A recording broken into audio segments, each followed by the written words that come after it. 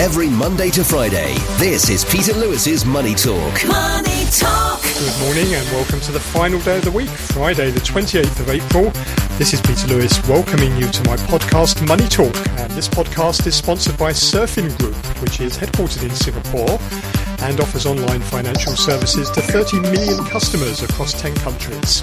On today's programme, I'm joined by Francis Lun, the CEO of Geo Securities, and Nick Marrow, lead for global trade at the Economist Intelligence Unit. With a view from Australia is Toby Lawson, director at Staten Advice. And if you want to get in touch, please go to my website, peterlewismoneytalk.substack.com. Peter Lewis's Money Talk. On Wall Street, stocks surged Thursday, boosted by a weaker than expected GDP report, which increases the chances that the Fed can transition to a pause in its interest rate hiking cycle as growth and inflation slow. Traders are pricing in 85% odds of a 25 basis point rate increase next week before pausing in June. However, markets also expect at least a half a percentage point worth of rate cuts before the year end, according to the CME Group's FedWatch tracker. The S&P 500 climbed 2% to end at 4,135. The Dow advanced 524 points, or 1.6%, to close at 33,826. The Nasdaq Composite jumped 2.4% to finish at 12,142. The Dow and S&P 500 posted their best day since January, and for the Nasdaq since March. After the bell, online retailer Amazon reported first quarter revenue that topped analysts' estimates. Amazon's advertising and cloud computing businesses both surpassed expectations, helping drive the revenue increase for the quarter. Revenues grew 9% to $127 billion ahead of forecasts. In extended trading, a 12% jump in Amazon shares has been wiped out and it's now down 2%.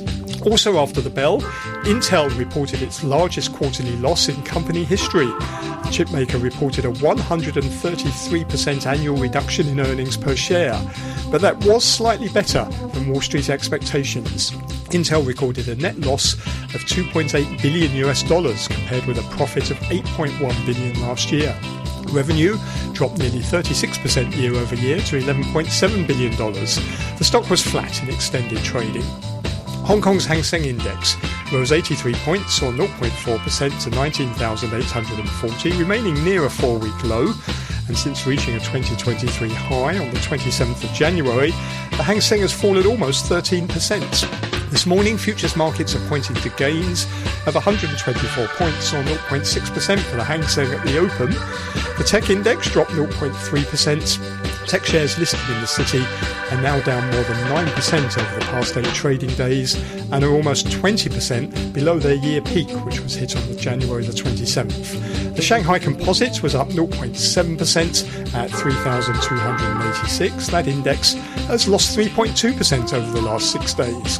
And Chinese conglomerate Ping An Insurance surged 9% in Hong Kong after the company reported a 49% year-on-year increase in net profits for the first quarter. And you can get all the details on the latest market movements, which is in my daily newsletter at peterlewismoneytalk.substack.com. Every Monday to Friday, this is Peter Lewis's Money Talk. Peter Lewis's Money Talk. Let's welcome our guests. We have with us Francis Lun, as we always do on a Friday morning, the CEO of Geo Securities. Morning, Francis. Good morning. And also joining us, Nick Marrow, who's lead for global trade at the Economist Intelligence Unit. Morning to you, Nick. Good morning. Let's start looking at those GDP figures from the US, which came out overnight. The US economy grew by an annualized 1.1% in the first quarter of this year. That's a sharp slowdown from the 2.6% expansion in the previous quarter. It also missed economists' forecasts of 2% growth. It's the weakest expansion since 2022, driven by slowing business investment growth. Inventories also declined, and rising interest rates continue to hurt the housing markets. But there was a bright spot. Consumer spending rose by the most in almost 2 years. It accelerated to 3.7% from 1% in the fourth quarter. Francis, what do you make of this data? I think the Federal Reserve finally can see the results of its credit tightening and the interest rate increases of more than 4% over the last year. And it finally did their job, and economic growth is slowing sharply. And that will ease the pressure on inflation. I think what you see next is that the unemployment rate will rise, and then the inflation will fall. I think one key price you have to look at is the price of diesel that is falling sharply in the U.S. That shows the transport of goods is reduced sharply. That translates into reduced demand for consumer goods and also industrial goods. So I think we might see a pause in the rate increase next month. I think the fact is the Federal Reserve has achieved what it started to do last year. So you think we're going to get one more rate increase and then the pause after that? Yeah, I think so. I think if you do raise interest any higher, it will lead to inflation. A recession. Nick, I suppose this could be seen as a success for the Fed, couldn't it, if you look at this data? Because although economic growth is slowing, which is what the Fed wants, it certainly isn't collapsing, is it? Yeah, that's right. I think it fits into this idea that the Fed is really trying to engineer what we would call like a soft landing for the economy, and that's been its goal for a long time. I think we're a little bit more pessimistic on the inflationary outlook and the outlook for rate cuts, and that's a little bit related to what's happening with inflationary dynamics specifically. So in early April, we got inflation data for March, and it illustrated that headline CPI was outpaced by core CPI for the first time, I think, since 2021.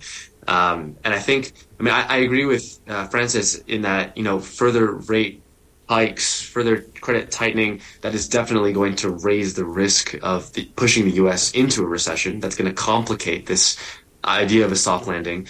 But I think the outlook for controlling inflation is actually still relatively uncertain, given that even with headline prices coming down, those core prices are still sticky.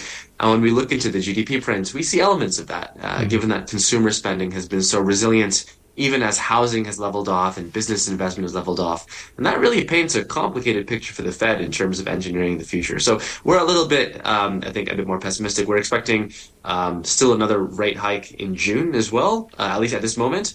But definitely after that, a pause, given that, just like Francis said, any further tightening in credit conditions really would be bad for the U.S. economy. So do you think these market expectations of, after the pause, 50 basis points of rate cuts by the end of the year, is that rather over-optimistic? Nick? Essentially. I mean, I think for our U.S. team, for example, we are expecting 25 basis point hike in May and then another 25 basis point in June. So yes, another cumulative 50 basis point hike by the end of the year before the Fed keeps on pause. And at least under our current assumptions, we would expect the U.S. economy to essentially see stagnant growth this year under those assumptions. So I think our real GDP forecast is 0.7, but this has not incorporated the GDP data that we had overnight, at least for us in Hong Kong. So we're still clinging to somewhat of a cautiously optimistic view here, but given that the GDP release was below market expectations, it's potential for things to look a lot more ugly than maybe we were anticipating. Francis, when you look in the data, two things stood out, one good, one bad. Let's start with the bad one. The biggest drop in business investment in equipment since the pandemic started in 2020. Business investment fell 7.3% on an annual basis. That's not a good sign, is it? Definitely not. I think what's happening is that the inflation caused by the spike in the oil prices are really hurting demand for industrial goods. And if you look at the results of TSM and Samsung Electronics, you find out that the demand for electronics are falling, and that translates into electronic consumer goods and maybe a wider area. So because of the high inflation, people have less money to spend, and they're buying less. And you can see industrial activity in China is slowing down. the profit made by the industrial firms are falling by something like 20%. So it does not bode well for the global economy in the second half of the year.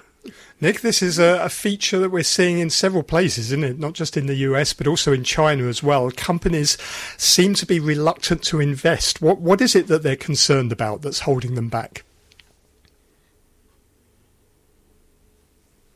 I think there's a lot of different issues. So if we look at the West, for example, it would be things like, the specter of future interest rate hikes and the trajectory of Western economies. I mean, just a couple of months ago, the market projections for, say, growth in the US or growth in the EU were a lot more bearish than they are right now. And so even as, the growth outlook is improving, I think a lot of people are still holding their breaths.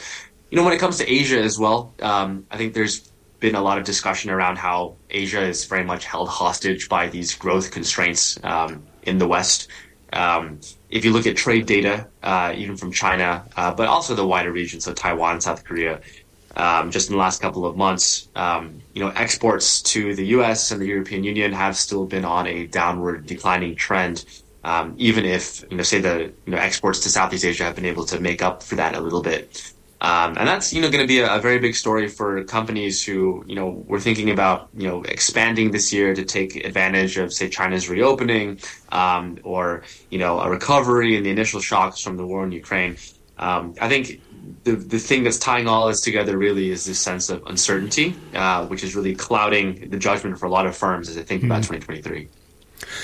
Francis, the good news from the GDP report, consumer spending still pretty robust, rising 3.7%, and that's up from 1% in the last quarter of the 2022. I presume this is linked to the strong jobs growth. People feel that they can get a job, wages are going up, so they're just carrying on spending. Well, that's a little bit strange to me because in previous years, the big tech firms are the big hirers of college graduates. But this year, the big tech firms are firing people. So actually, you have a tightening job market. But I think in other service sectors, growth is just catching up. So you have a robust jobs market, which continue to support consumer spending, and of course it is helped by lower gas prices and gasoline prices, and that means more people can travel. So I think if you say is there any bright lining in the cloud, I think the consumer spending is one bright spot in the U.S. economy right now.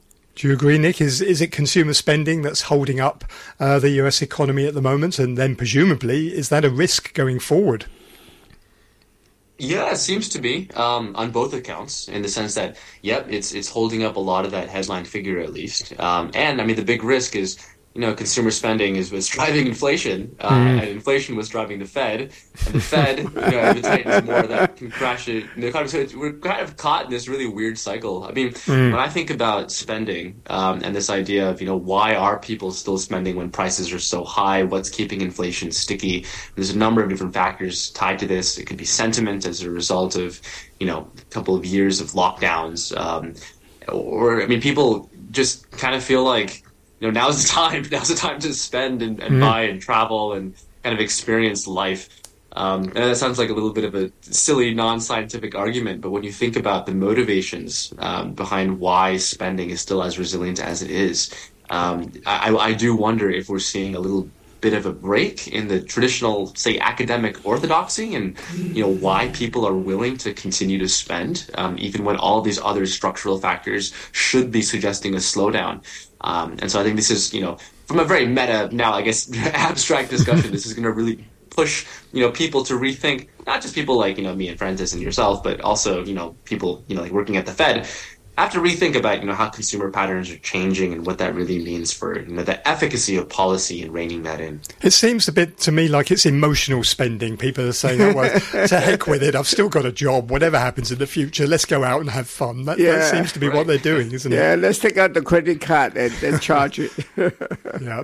Now, Francis, what's gone wrong for Chinese shares? The Hang Seng Index, since it reached a high on the 27th of January, it's down 13%. The Tech Index, just in the last 8 days, it's down 9%, and it's 20% below its peak as well. Even the Shanghai Composite, that's lost over 3% over the last 6 days. What's going wrong? Well, you can blame it on the big techs. First, you can blame on JD.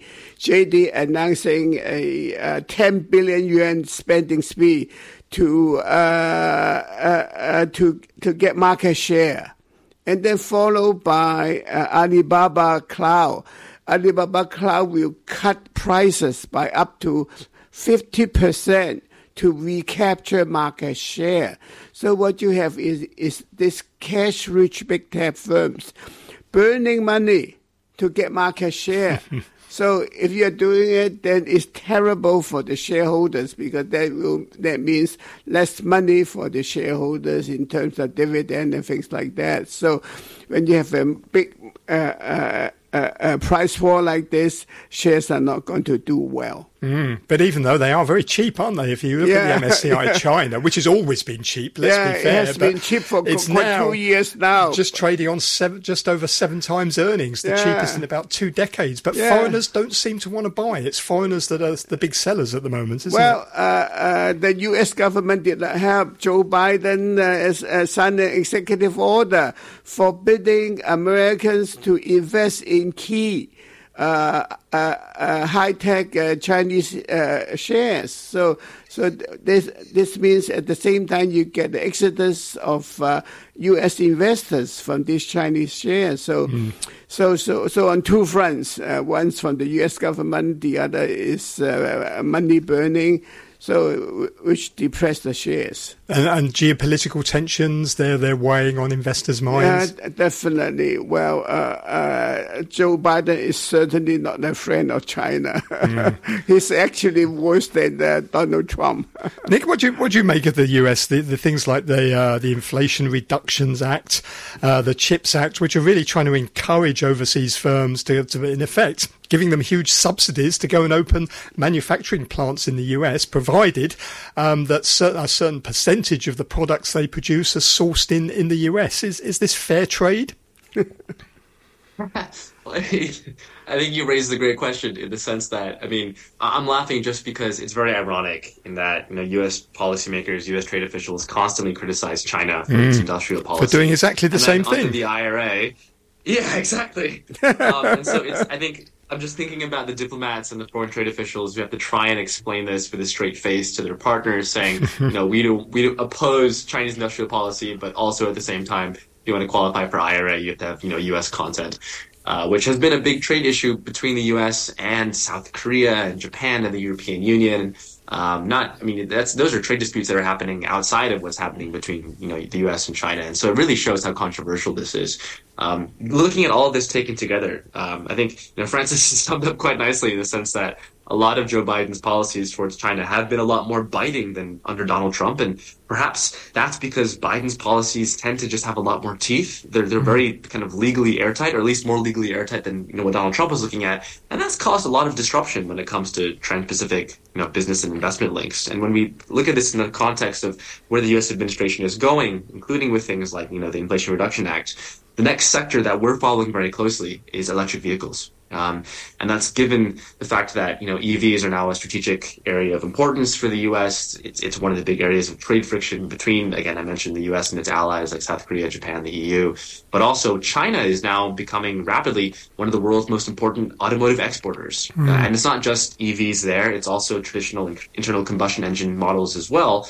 But the strength in NEVs, new energy vehicles in China, that really reflects really strong policy support by the Chinese government since the early 2010s in ways that, include subsidies and tax cuts and other fiscal incentives that could arguably be market distortive. And I shouldn't say could. They have been market distortive given the dynamics that we've seen domestically in China. I think that's going to catch the eye of U.S. policymakers, given that the Chinese NEV industry is now just very competitive, and that reflects a lot of the subsidy and government support that we've seen over the past decade plus. And that's going to become a trade issue, and that could place this sector very squarely in the crosshairs of the U.S. policy actions to come. So Francis had mentioned that executive order, restricting U.S. investment into China. We're concerned that would go beyond things like chips and artificial intelligence and supercomputing. The industries we've already seen targeted and bleed into things like EVs. Janet Yellen says that the subsidies are only targeted on areas that they think threaten US national security. It's hard to see how electric vehicles threaten US national security, isn't it? Basically, it is like a corporate price war, but it is on the sovereign basis. The Inflation Reduction Act, I think the total amount is something like $793 billion US dollars. And the EU countered with a 250 billion euro subsidy. So the problem with the EU is that they cannot print money like the US. So the subsidy they offer will be much smaller. As a result, most of the big car companies, when they invest in a new plant, they will go to North America because Canada is joining the fund too. Because the Volkswagen just announced plans for the biggest battery site in St. Thomas, Ontario.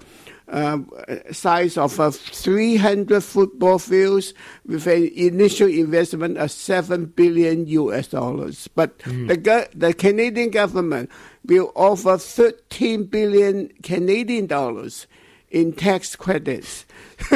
So I think the global car manufacturing companies are laughing all the way to the bank, paid by these citizens of every country in the world. Nick, this sounds like it's going to be a race to the bottom because it's only going to get worse, isn't it? Because the US is trying to pressurize other governments as well to support it. It wants South Korea to put pressure on its big chip makers not to fill the gap if Micron gets sanctioned. We heard today overnight that Germany is thinking about restricting exports of certain chemicals that are used in semiconductors. From a trade perspective, it seems that we're sort of splitting into sort of different economic zones now. Yeah, for sure. And that's been really, I think, one of the nightmare scenarios that people have been pondering for a couple of years now. This idea that we might be siphoning ourselves off into different regional blocks. I mean, this kind of comes against this backdrop of broader discussions around, is a new Cold War brewing between the U.S. and China. And I think a lot of that touches on, the war in Ukraine as well. But from an economic angle, these developments are worrisome. They point towards a degree of protectionism that particularly many Western governments have not really engaged in before. And it doesn't look like there is an easy way out for any of these sides to resolve some of these issues. I think this is incredibly important as well when it comes to where we're going to go from here.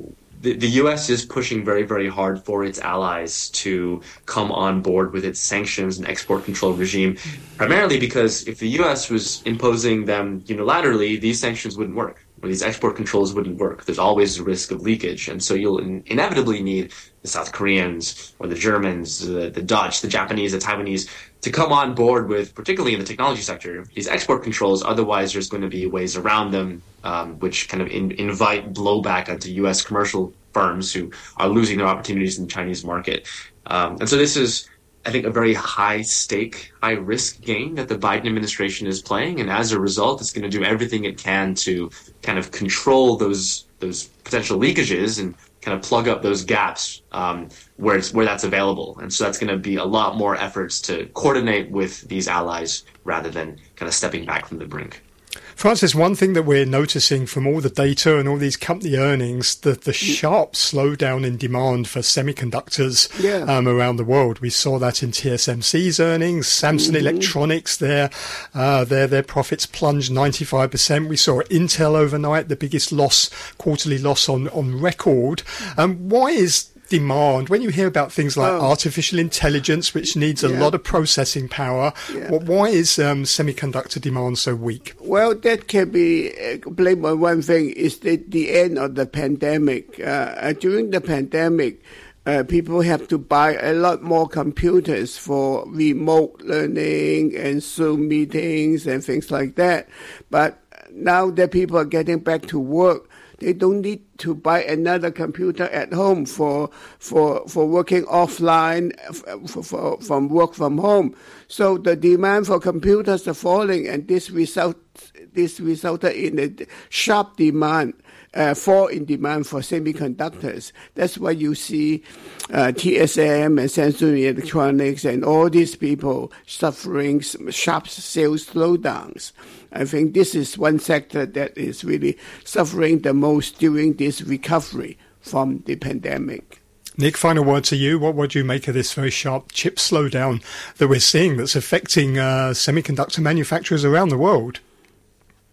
Yeah, I would say that, I mean, in theory, we should have seen it coming. There was such a boom in electronics demand over the pandemic that, I mean, inevitably wasn't going to be sustainable, right? Like when, life returned to normal and remote working, I think, remote working has stayed and it's going to stay. But as people going back into the office and to school and to other places, outside of their house, that demand for electronics was always going to subside. And yet, during the pandemic, we saw all of this investment into chip manufacturing facilities, not just by the big giants, but also by governments trying to attract investment.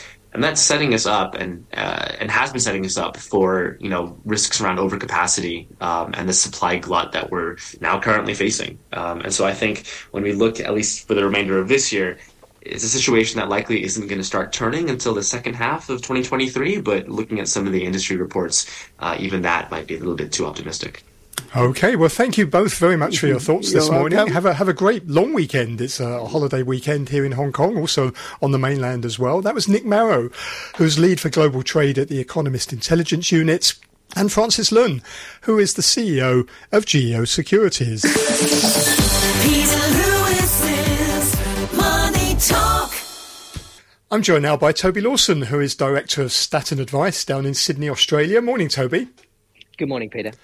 We had some inflation data out this week from Australia. The annual rate of inflation, it's down to 7%. That's down from a 30-year high of 7.8% in Q4, slightly higher, though, than expectations. What do you make of this? It's it's coming down, I suppose, but still pretty high, isn't it? Yeah, I think the most interesting thing is not so much that the absolute number's down. That's a good thing. It's not expected, but it's the slowing rate of increase across most of the inputs into the inflation data, which is slightly positive, with a couple of exceptions. And so I guess what people are now looking at is to say, okay, 7% still way too high, when 2 to 3% is the RBA band for inflation targeting. So monetary policy technically should still continue to be aimed at reducing inflation, and hence interest rates may need to go up again. But right now, I think that declining speed of increases is enough to probably have the RBA on hold again in May.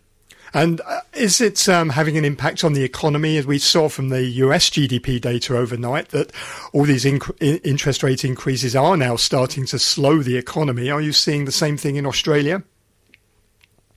Yeah, I think it's interesting. I think there's no doubt the economy is slowing, and I guess the question is how quickly is it slowing and how deep is it going to slow?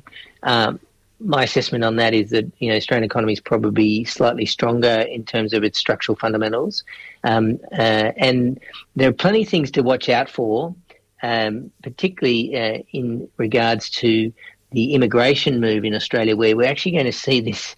Ironically, we're going to see this, a large inflow of people, which will have a positive impact in terms of GDP, but also have an inflationary impact.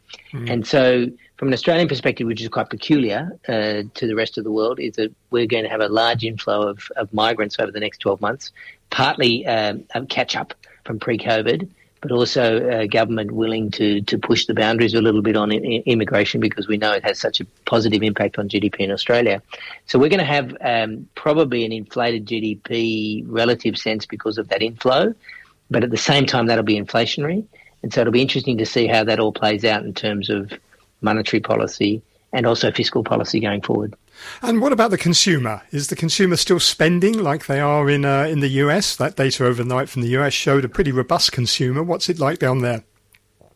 It is much the same. Services sector is still high, but a lot of that money that they're spending is on rent and on gas prices, and this is an issue. So, yes, I think consumers are still spending, but a lot of their budget is now being tied up in rent and in energy bills, electricity, etc. And that's starting to squeeze the consumer discretionary sectors. And so we'll be watching those areas where you'll see most of the belt tightening happen quickly is in consumer discretionary, restaurants, tourism. But at the moment, there's still a lag there, which is still quite positive. And what about the Reserve Bank of Australia itself? It's come under for quite a lot of criticism, hasn't it, for being too slow in raising interest rates. In fact, it wasn't that long ago, I think, that the governor of the RBA said there wouldn't be any interest rate increases until at least next year. But now we've had, at least 5 or 6 of them. And there's talk or recommendations that the RBA is going to be restructured. Can you tell us a bit about that? Yeah, look, it sounds like a little of a scapegoat exercise on the RBA, but the government has introduced some recommendations. There was a review on the Reserve Bank, and 51 recommendations came in. Most of it's renovating, rather than a large restructuring reform of the Reserve Bank.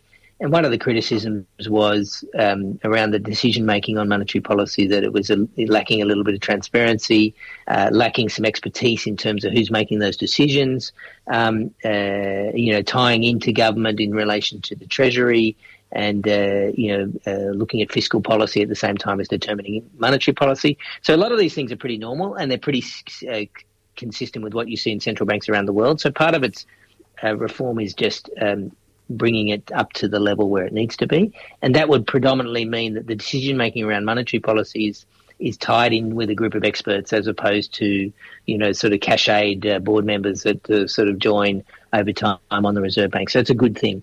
The one concerning thing about restructuring the RBA is monetary policy is there to target inflation more and price stability.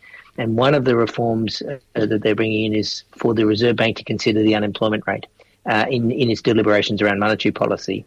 And that could potentially create some concerns, because it's very difficult for monetary policy to have any direct impact on the labour market, at least in a direct sense. So this will be a challenging element, I think, for the Reserve Bank board to have to consider that factor in its decisions around interest rates.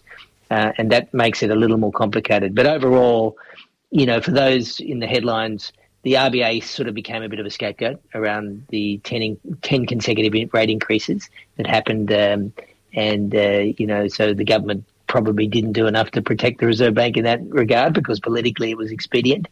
And secondly, the reforms that they're doing are probably reasonable. My only doubt would be around the unemployment rate being considered in monetary policy decision-making. So this idea of having a separate monetary policy committee, this is in effect what the Bank of England does and the Bank of Canada. So there are precedents elsewhere in the world, aren't there, for this?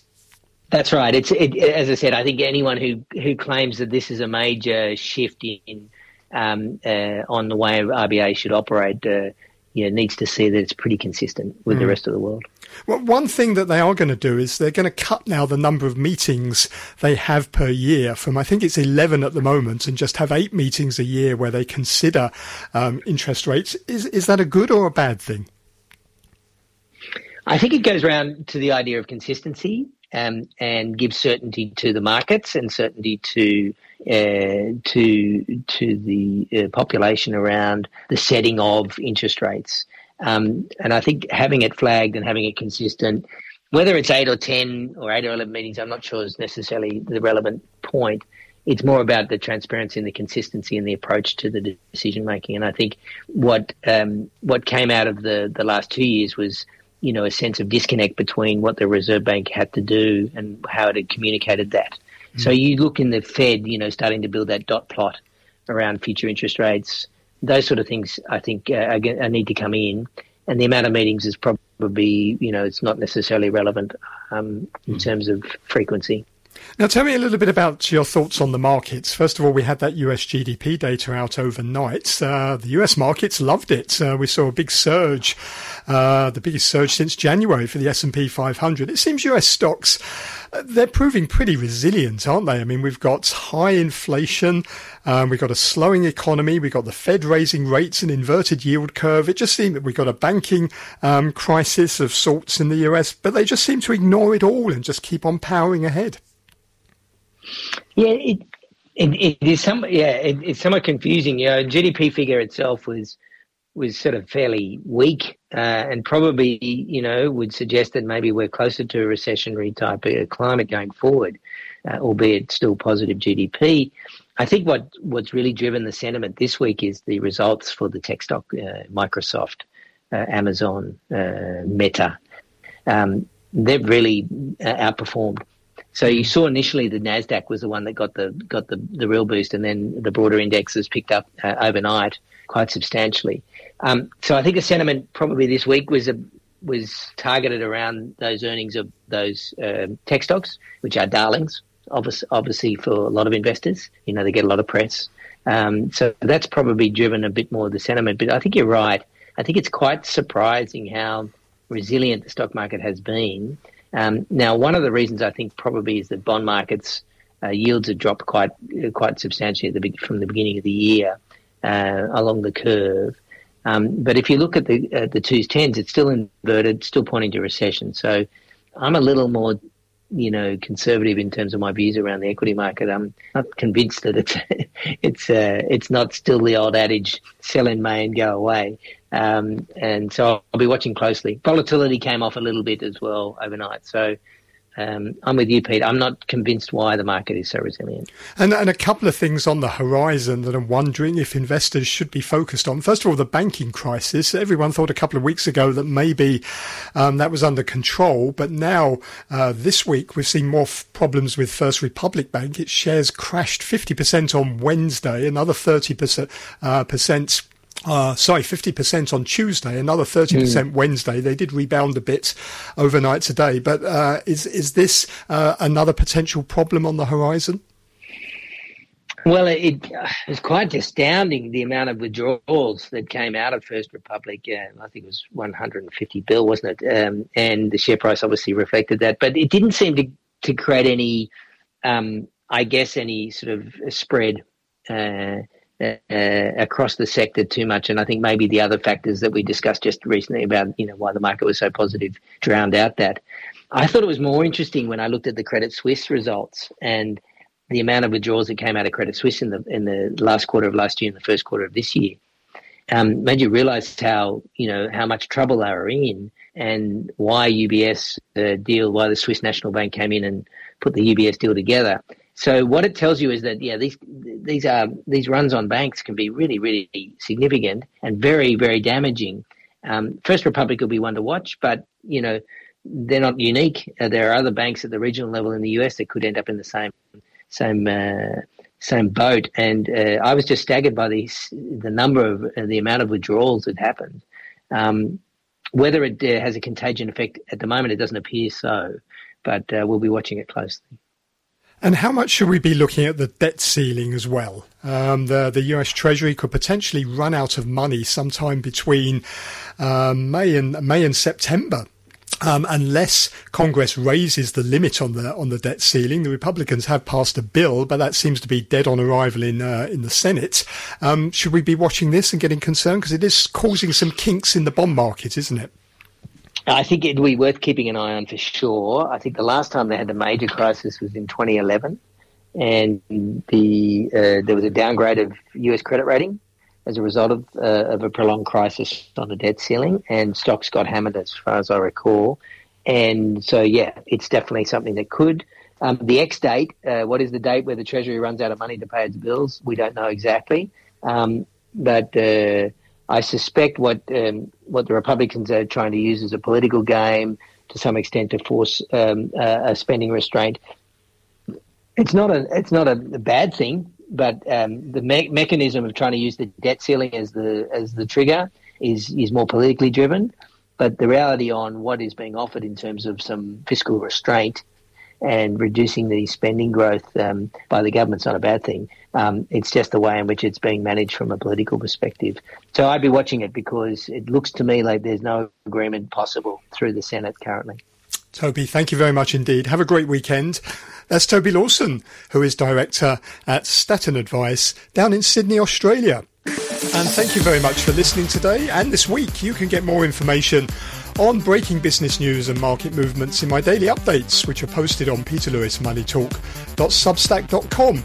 There's no programme on Monday as it's a public holiday here in Hong Kong, also on the mainland as well. Money Talk will return on Tuesday when I'll be joined by Asian fund management industry consultant Stuart Aldcroft, Richard Harris, Chief Executive Officer at Port Shelter Investment Management, and our US economics correspondent, writer and broadcaster Barry Wood. Have a great long weekend. See you Tuesday. Money Talk